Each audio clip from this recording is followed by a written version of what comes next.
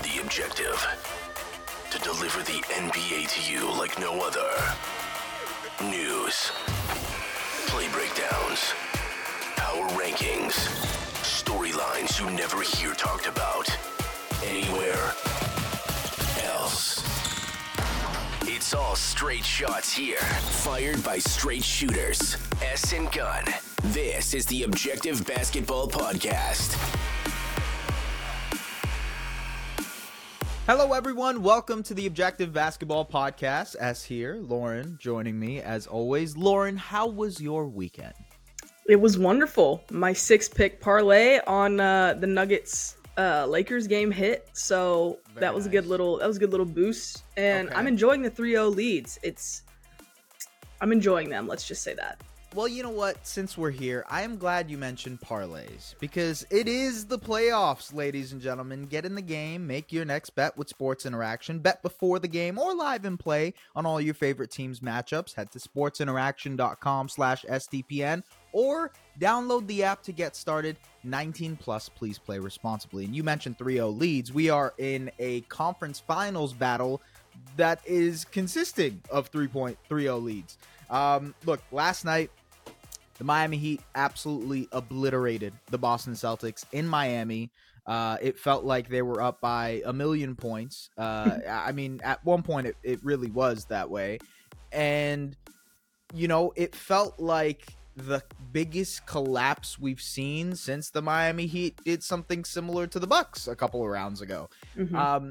I find it interesting that there's a lot of ways that we can tackle this discussion around the Boston Celtics, what will happen. Obviously, for the people who may not know, no team in the NBA has ever come back from a 3-0 deficit, ever. In any playoff round, in any playoff series, there's never been a comeback from a 3-0 deficit. And now the Celtics are down 3-0 and the Lakers are down 3-0, which means that in all likelihood, in the most likely outcome here, I would say 99% chance, maybe more, 99.99% chance, is that we will have a Denver Nuggets versus Miami Heat NBA Finals. We will be previewing that once these two series are over, but I think we have enough here to talk about what the hell went wrong with the Boston Celtics, how this thing collapsed, how this thing ended up being as bad as it did, because in my opinion, I thought this would be a competitive series regardless, Lauren.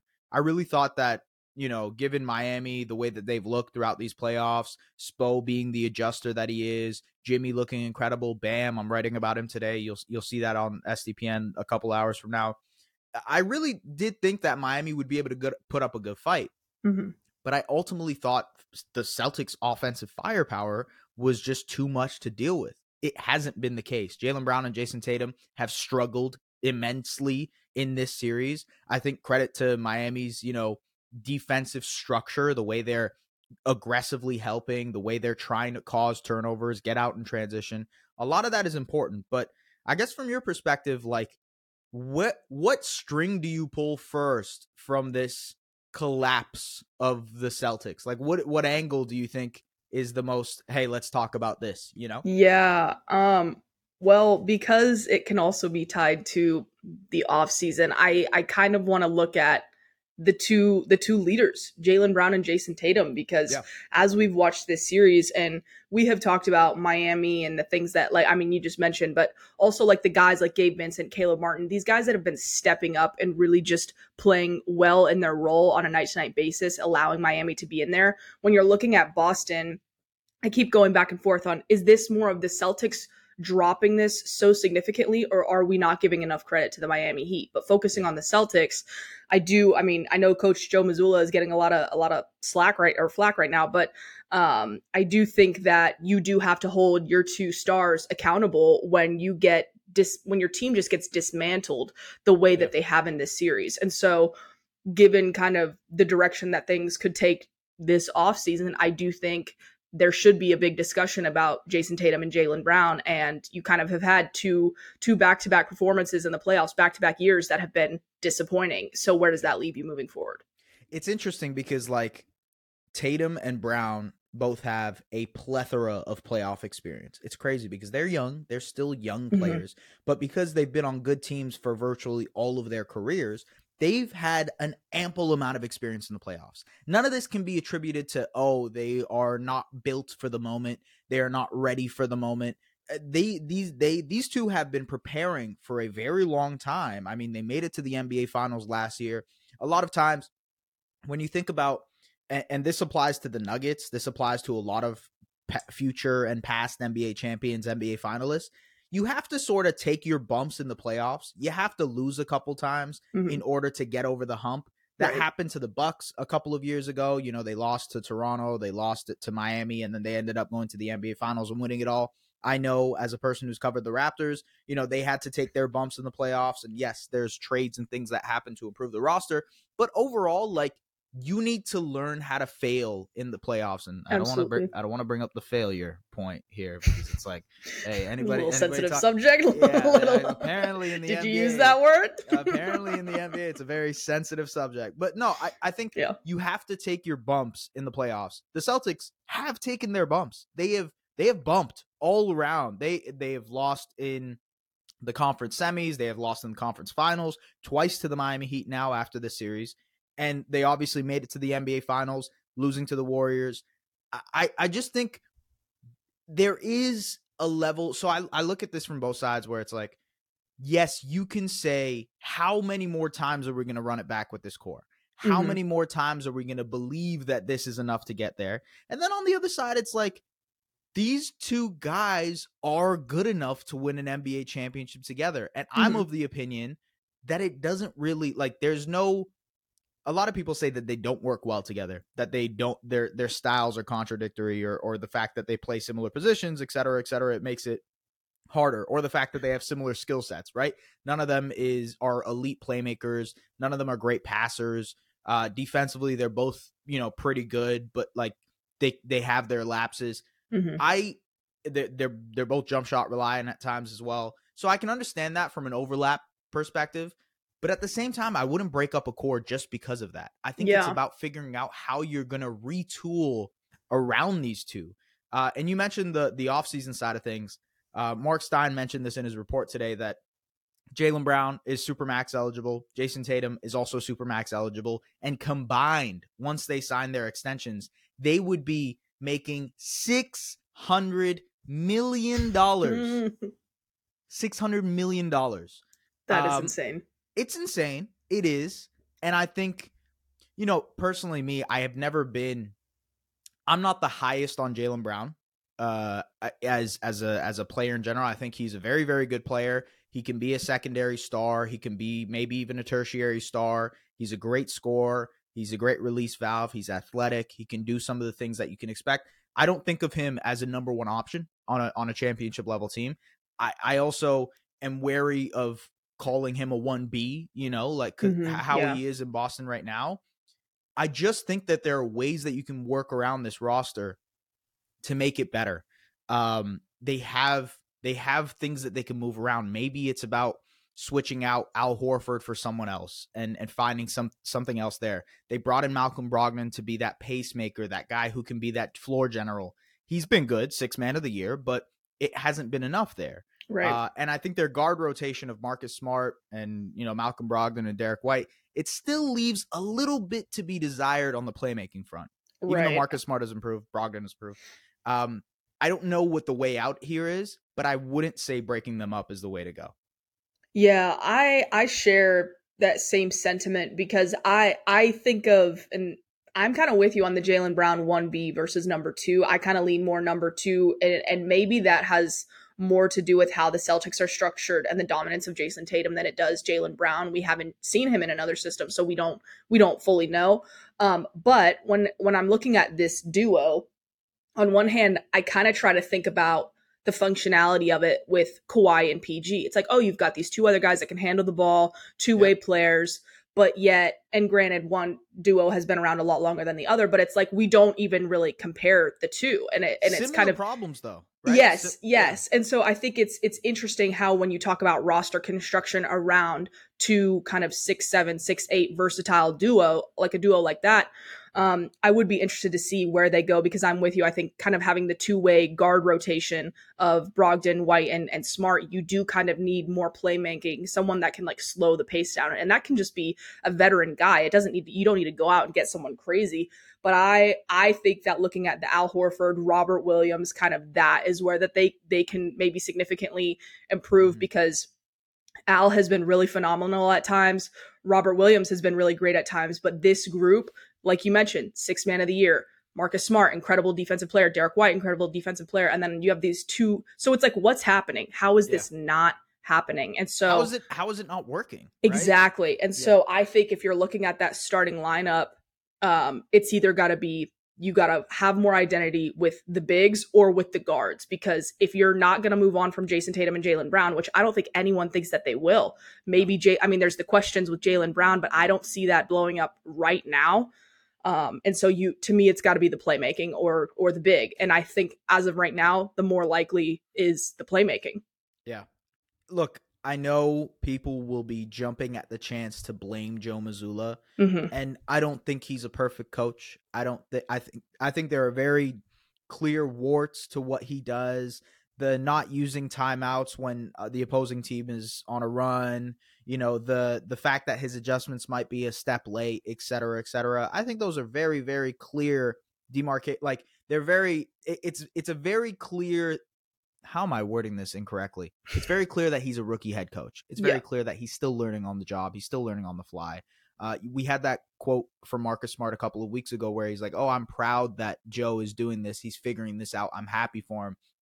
And that quote got kind of like pulled into a million different directions. But I think to his point, he's still learning. He's still figuring it out. I understand the Celtics are in a position where they can afford to have a coach who's still trying to figure things out. I get that from a Celtics fan perspective, but this loss last night can't be blamed on Joe Mazzulla. And I know Mazzulla did it. Look, he said in his post-game press conference, he said, yeah, that's where I have to be better, figure out where this team needs to make sure they're connected, they're physical, they're together on the floor. And then he consistently said after every question, it's on me, it's on me, it's on me. I appreciate that type of accountability from a coach. Right. I think his players probably appreciate that type of accountability from him as well. But I don't think he was the reason last night. He obviously has made adjustments throughout the series. Changing the starting lineup, moving Derek White in instead, going a little bit smaller. He made the adjustments in the Philly series as well. I think they've done different things to try and make it harder on Miami, but it's been to no avail. And I think a lot of that goes back to the execution of the players. It's guys who aren't in tune with each other. Like he said, I didn't get them connected. I think that's such a huge telling piece. It's like, this team lacks the cohesion that the Miami Heat do. And the Miami Heat, on the other hand, are one of the most cohesive groups we've seen of this last generation. Maybe the most cohesive group. The fact that they can kind of rally together, be so connected defensively, be on the same page defensively with the amount of things that they want to do. They switch a lot. They switch from man-to-man and zone a lot. They do like different defensive coverages depending on where the angle of the screen is from. So like the Heat are going to throw so many different things at you, and that's why they're in the position they are to be one win away from the NBA Finals. They were flexible when it came to the Milwaukee Bucks. They made it hard on them against New York in a muddy series that felt like it was a grind. They found a way to grind out games. And then in this series, they're really using Boston's dependence on the three-point line to their advantage.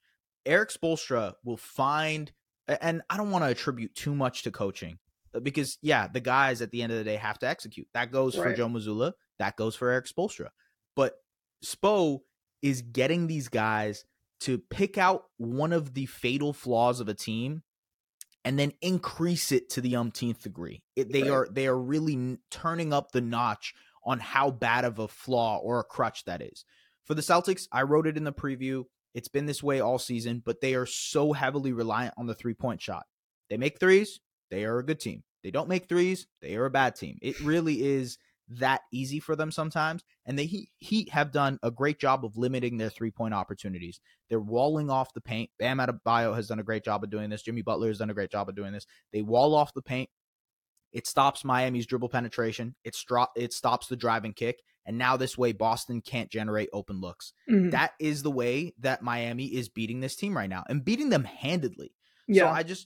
I think this is more a credit to how good Miami has been and how cohesive they are as a group defensively Yeah. than it is Boston. But I mean, it's fair to be worried and be concerned if you're a Celtics fan, because this is troublesome. Yeah. Yeah, and I wanted to say real quick, and I kind of started to hint at it earlier, but going into this series, I severely underestimated the impact of Caleb Martin and what he has been for them this series, because going into it, one of my biggest questions is, how is Miami going to handle the depth and then just the firepower at the top of the roster? How are they going to match up and kind of try and slow down Jason Tatum and Jaylen Brown? And I'm like, okay, yeah, you got Jimmy Butler and Caleb Martin, and you've got guys that, I mean, even Bam and his kind of help protection. You've got guys that are good and are functional, but the way that they have been able to manipulate, like you said, how they've been able to manipulate from a defensive perspective has been really, really impressive. So I think that they do deserve quite a bit of credit there. Yeah, and we'll see what happens, because yeah, again, like, I'm not trying to write off. It's over though. Like, realistically, I would say over. If they were close and it looked, because Reggie Miller said something, and I can't believe I'm bringing this up right now, but Reggie Miller said that the only person on the Boston Celtics that has shown anything is Grant Williams when he tried to get in Jimmy Butler's face, and that he hasn't really seen much of anything in terms of competitiveness, just fire from the Celtics. Yeah. Like, where are they? And as crazy as it sounds, I agree with that. I agree that, okay, like, when you're looking at the body language, the facial expressions, you're kind of just like, is anybody going to bounce back? You've got tons of veterans over there, and it just, you're waiting for like the swing, you're waiting for the dominant run, and it just never comes. And so that's why I think it's over. I mean, yeah, it's 3-0, but like, if there was anything to hang your hat on, maybe, but I haven't seen it.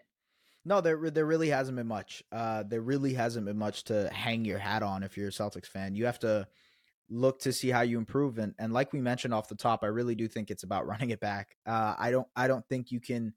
This season has been weird, man. It really has been weird. The parity that we've seen throughout the league is showing its face. And I think it's funny to me that the Celtics and the Bucks are now in a position where they have to do some self-reflection, and both of those teams were the two best teams in the NBA in the regular season. They looked like far and away like these guys are surefire championship contenders. These are the ones that like everybody has to go up against, and yet both teams will have to do a considerable amount of self-reflection. And I don't know if that means overhauling things. I think the Bucks obviously had more of a reason to let go of Coach Bud. It had been a while. It had been a minute before, they kind of, things were brewing that way anyways. It was going that direction. And Milwaukee has tons of questions that they have to answer in the offseason as well. Chris Middleton is a free agent. Brook Lopez is a free agent. They have, this aging roster around Giannis. So they have to address their flaws as well. But I think with Boston, they're in a very peculiar situation where it's like they have tried this formula so many times, and they have not gotten to the place where they've wanted to. And now you have to do some self-reflection in a more molecular way. You have to be like, hey, is Brown and Tatum what we want to build from? And on top of that, let's say we do want to split it up. What is the way to split this up to continue being a contender? Because the question here is, okay, so let's say, yeah, obviously Brown is the odd man out here. I think that is very clear. Let's say they say, okay, we want to trade Jaylen Brown. Where? To what? Does Jaylen Brown for Pascal Siakam make them any better? I would say not really. Maybe it's a nicer fit, but no, I don't think it makes them any better than what they are positioned to be right now. Do you agree? But, I don't. But I'm sitting here thinking about this now, because at first I was like, yeah, who are they going to go trade for? But now I'm like, Damian Lillard. Right.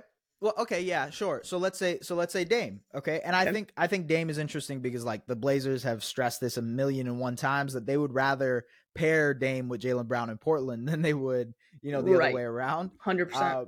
So I don't know. I agree that Dame would be an excellent fit against, with Boston and with Tatum, but it's just like Hey, how do you get that to happen? I don't know. I think I don't see just the real selling quick, point there. I will Yeah. say real quick on this because I'm with you. I think obviously Portland would rather do that, but I think that there's a real argument to be had of would you rather have a core of Anthony Simons, Shaden Sharp, Scoot Brandon Miller, Henderson. or Yeah, Scoot right, yeah. and Jaylen Brown, or would you rather Right. have, you know what I mean? So I do Yeah. think I wonder how big that conversation will be this offseason. Yeah. And like from Dame's perspective, maybe this is the chance to Maybe, be, yeah, maybe he says, you know what, this is my opportunity. This is the team. This is the situation that I think I'd like, that I'm okay with going to. right. But that's a big if. So On a smaller scale, I would be interested if the Celtics decided going for a guy like Chris Paul. I know it's interesting. wild, but like, hey, you need that type of floor general, managing the clock, managing possessions type. And while Chris Paul is far from what he has been, in past years, and obviously he's been an MVP candidate before in his life, I just think maybe that's the type of guy you need.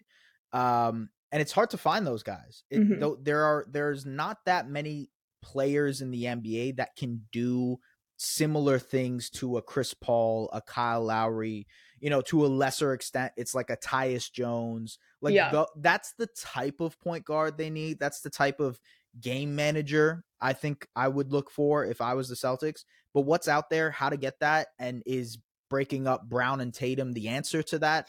I'm not sure. Money wise, it'll get very hard. Yeah, that's going to Yeah. be the tricky part. We'll see. We'll see what happens Boston offseason. We obviously have tons of time to talk about that. Miami is going to be very, very interesting as well going into the finals. I mean, as the 8th seed, first time since 1999. It's party like it's 1990. But yeah, it's going to be a crazy, crazy couple of weeks. And I know there will be a lot of deliberation and conversation about the Celtics. So I want to talk about the other side of this, the other 3-0, which is the Lakers and Nuggets. Nuggets are going to most likely be heading to their first NBA Finals in franchise history, which is fitting because, hey, Carmelo Anthony is going to be retiring as well. We'll get into that in a little bit. But, so the Nuggets are going to be headed to the finals, most likely against the Heat. Again, we'll preview that series later on this week. But from the Lakers' perspective, I think you can look at this and say that, hey, this season was a whirlwind. This is sort of opposite to the Celtics, if you think about it. Yeah. Like the Celtics, they had a great season, a lot of, like, they did show their fatal flaws throughout the season. And there were stretches that Boston had where I sort of questioned how much of a contender they were. Like they lost 2 home games against the Magic when both teams were fully healthy. And I was like, why did that happen? Orlando's a fun team and they pose as a matchup problem, but like, a championship contender shouldn't be doing that. Right. So that was something that jumped out to me in the regular season to make me think like, I'm not sure how good this team really is. And then in the playoffs, they show you, they play with their food against the Atlanta Hawks. They forced, the Hawks forced them to 6 games. They played with their food against the Sixers. The Sixers forced them to 7 games. And now, with facing a team that doesn't let people play with their food in the Miami Heat, Heat took care of business. They're not going to let you sit and relax. That's what the Miami Heat won't let you do. So let's talk about the Lakers, which is the opposite side of that, which is they started out the season 2-10. They fought to stay near 500, even with Russell Westbrook, even with those other guys. They fought to stay at 500. They convinced front office to essentially go all in, if you will. They still have some assets, so it's not technically all in. But now they have this rejuvenated core. Obviously Austin Reeves has shown to be a third cog to what this Lakers team is. He's been incredibly important. And I expect, even Mark Stein reported it today, that like it is all but certain that Austin Reeves will be returning to the Lakers this season. He's going to be re-signed. He's going to get that contract extension. There's no question about it. And then on the other side of things, when it comes to how they approach this offseason with the amount of guys that they have to deal with. So Jared Vanderbilt is a team option. Actually, no, Jared Vanderbilt is locked in for 1 more year. Malik Beasley is a team option. D'Angelo Russell is a free agent. Rui Hachimura is a restricted free agent. Austin Reeves is a free agent. So they have a lot of decisions to make. But I think they're in a much better position than they were going into the trade deadline. Mm-hmm. I guess the only question that I have is like, do you go for that star? Do you figure out a way? I mean, they have their 2029 first round pick, Mm-hmm.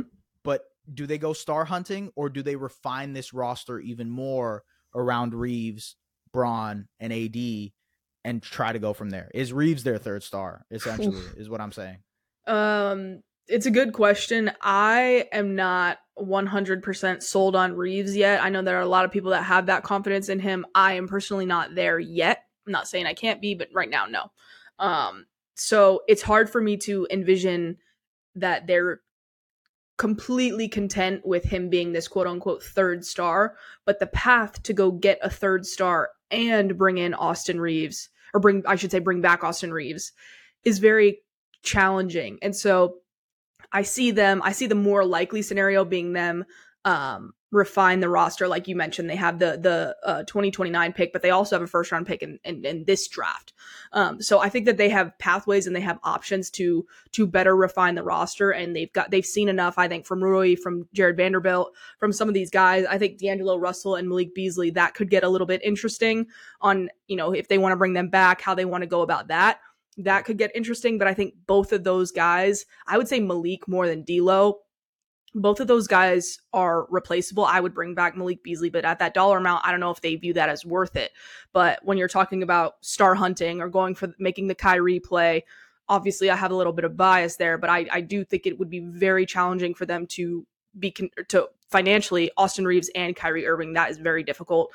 And then also moving off of Rui Hachimura just to make the space for Kyrie, and then to sign Austin Reeves with the bird rights, that's a lot of money, and that's just challenging overall. And so I'm not sure that that's necessarily the path for them. It was also reported that the Mavs, or it was a rumor, but the Mavs and Kyrie supposedly have this handshake deal on a max contract, so that comes into play with what the Lakers want to do.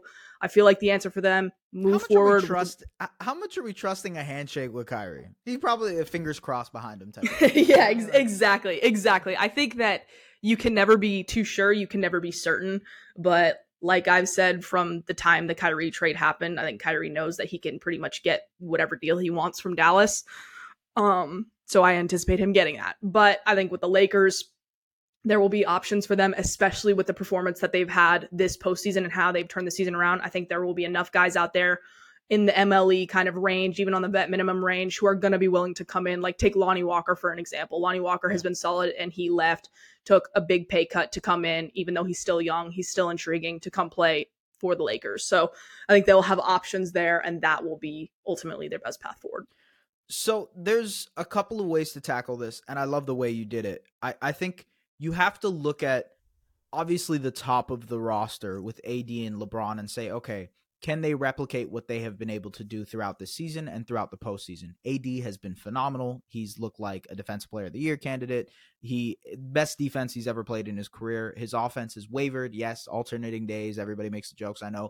But I think you have to find ways to make life easier on those two in the regular season so that they can be at their best in the postseason.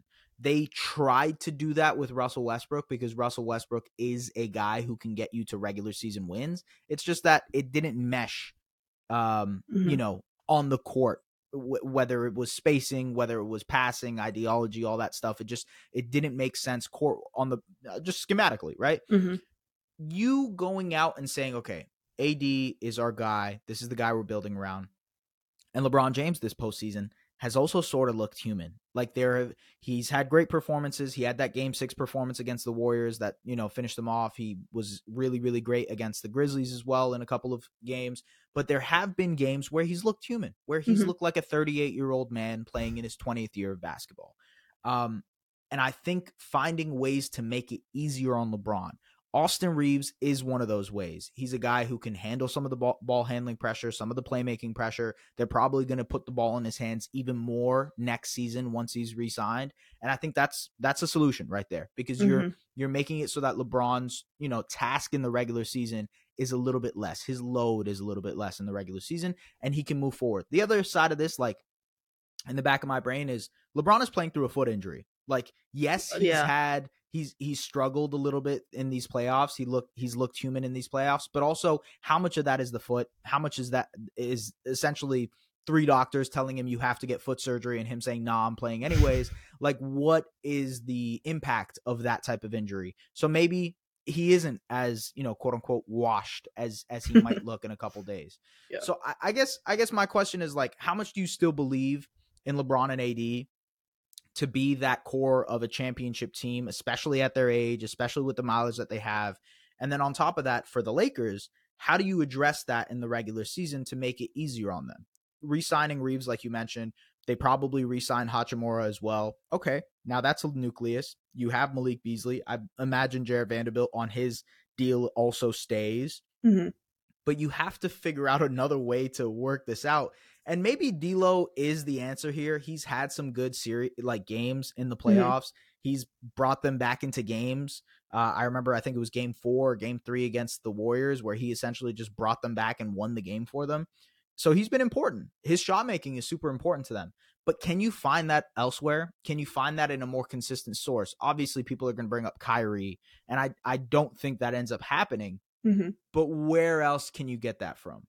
How else can you find that source of offense that can keep you going in the regular season? I think that's where the Lakers questions lie. Where do you see that? Yeah, I mean, I would agree with that. It's difficult because you can't really compare LeBron James and the aging with any other scenario or any other player in history, at least in my opinion, and kind of what to expect from season to season. But you have to kind of expect that he's going to gradually continue to take steps back, whether it be availability, performance, consistency, whatever. But at the same time, I think that from the Lakers' standpoint, you have to have full faith. As long as LeBron James says he wants to be there, you have to have full faith that that duo, that core is enough to get you there and keep you in contention status. So I think the key for them will kind of be looking around the league at maybe scenarios that have played out, whether it be looking at some of the contracts that they're going to have and some of the guys that could become available. It's this is going to sound maybe a little bit crazy, but to me, it seems like whenever the Lakers end up negotiating, they get some sort of league-wide discount that everyone else is just not privy to. So I'm not going to be surprised if some veteran who is just, their situation has run its course, whether it be in Chicago, all of a sudden comes available, and all of a sudden the Lakers are in play for that player, whether it be like a DeMar DeRozan or any of these big-name guys. Again, that's a lot of money that you're going to have to come up with. But I think that there are going to be tons of situations, whether it be approaching the trade deadline, or during the offseason via trade with that first round pick that they have this year, going out and finding the veteran offensive minded contributor is going to be ultimately what I think is their path forward.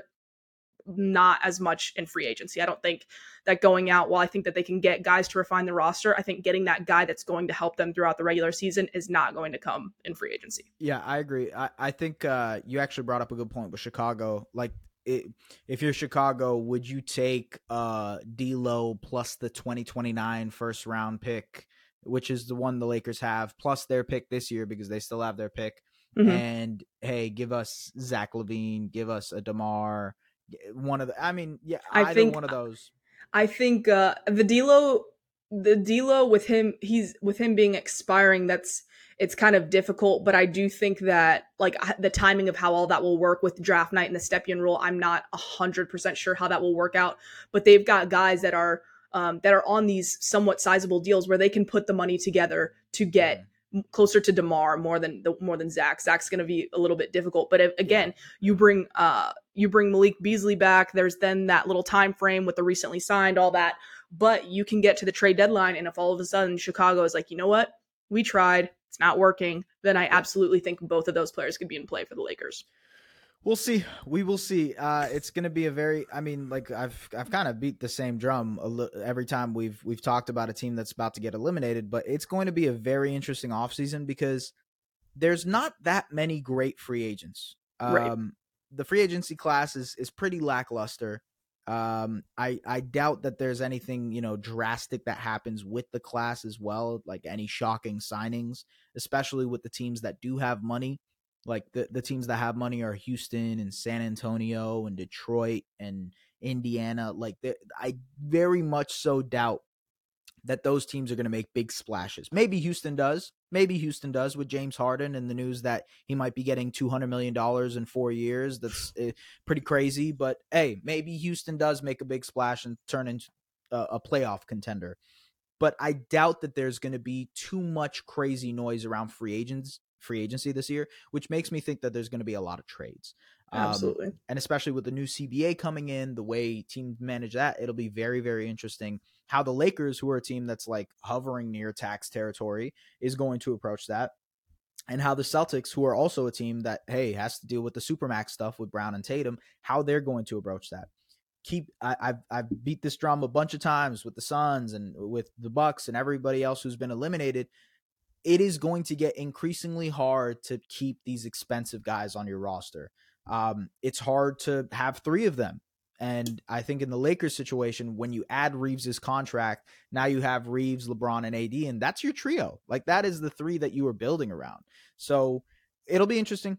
I don't know what'll happen, but who knows? Toss up. But it seems like the Celtics and Lakers are both headed towards elimination, as the Inside the NBA TNT crew says. They are going fishing, and that's it for them.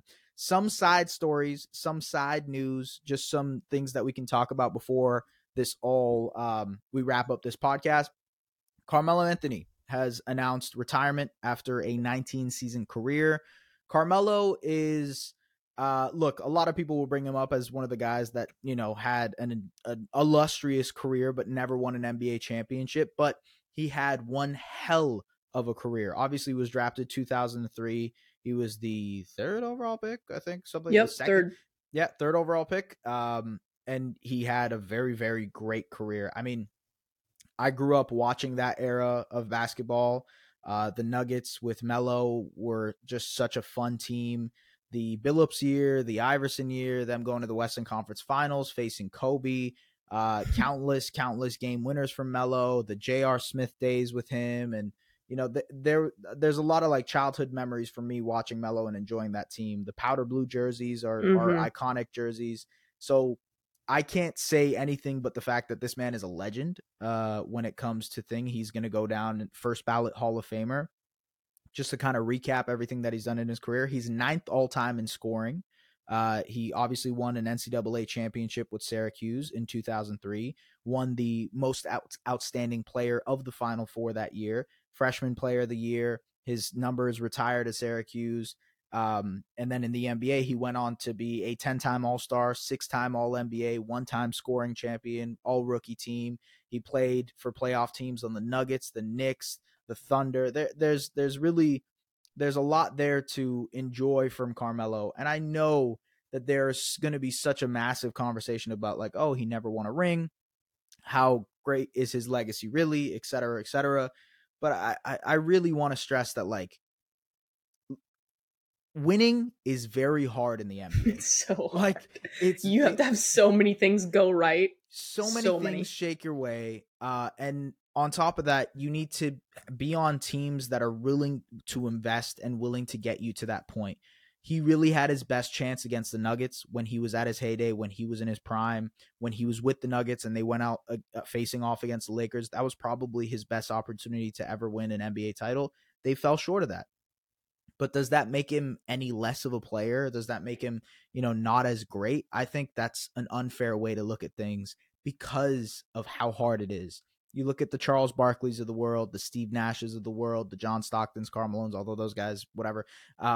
You look at these guys who haven't won rings, and I don't think you can take away anything from their career because of the fact that they haven't been NBA champions. Anything you'd like to say on the Melo front?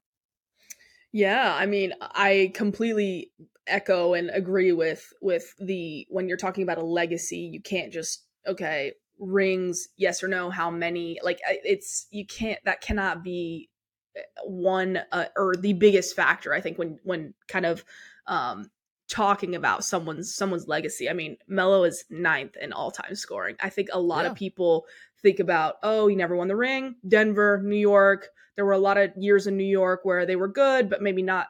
There were questions about how far they could go. But when you think about the offensive talent and just how special Melo was, I mean, you can never take that away. And so I think it's I tweeted it earlier, but it is sad when somebody officially hangs it up. But you never know what's next for Melo. He's got a son out there who's working, so you just never know. You never know what's next. Do you have like a favorite moment from Melo by any chance? Any like do. Career moment? Oh, do you? Yeah. I do, because I remember it so clearly. He had a buzzer beater over Dallas that I remember. He was on the right wing, free throw extended, and he just absolutely, and it was like one of those plays where it's right at the end of the game and you just know Melo's getting the ball and it's going in. As soon as the shot went up, it was like the slowest thing I've ever seen. And of course it went in. Of course we lost. And that one hurt. I remember that one hurting, but it was the glory days of the powder blue jerseys, and it just was what it was. Yeah. I look, there's a lot of memories that I can bring up with Melo. Obviously the 2000 and like the Western Conference Finals run with Kobe, versus Kobe. I mean, you can go and watch those highlights. Genuinely some of the most fun basketball highlights that you can pull up. But there's also like the 62 in the Garden. He had this crazy game against the Bulls in the playoffs where he was just going shot for shot for shot.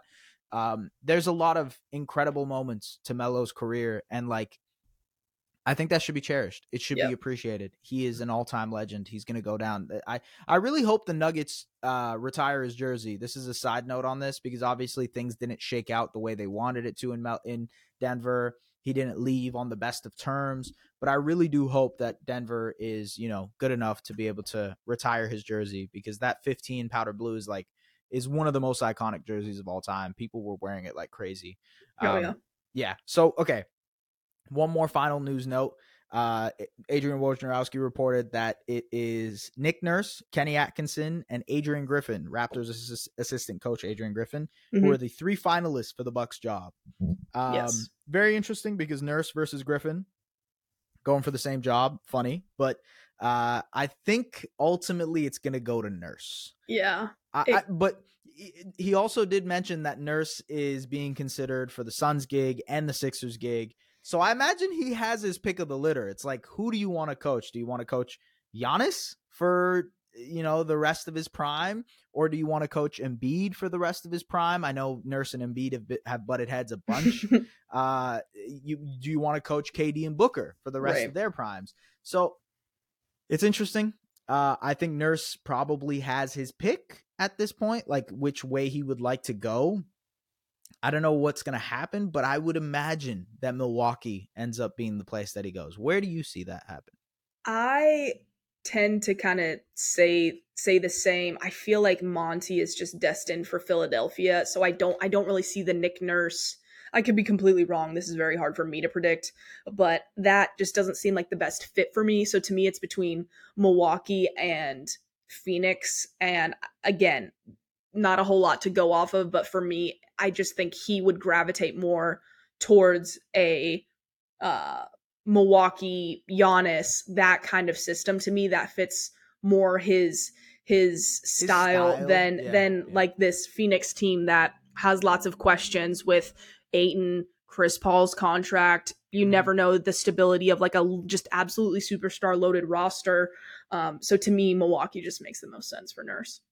Yeah, I think Nurse probably ends up heading to Milwaukee as well. Although I wouldn't be surprised if Milwaukee just goes a different direction. Let's say Kenny Atkinson really, wins them over. Maybe even Adrian Griffin wins them over.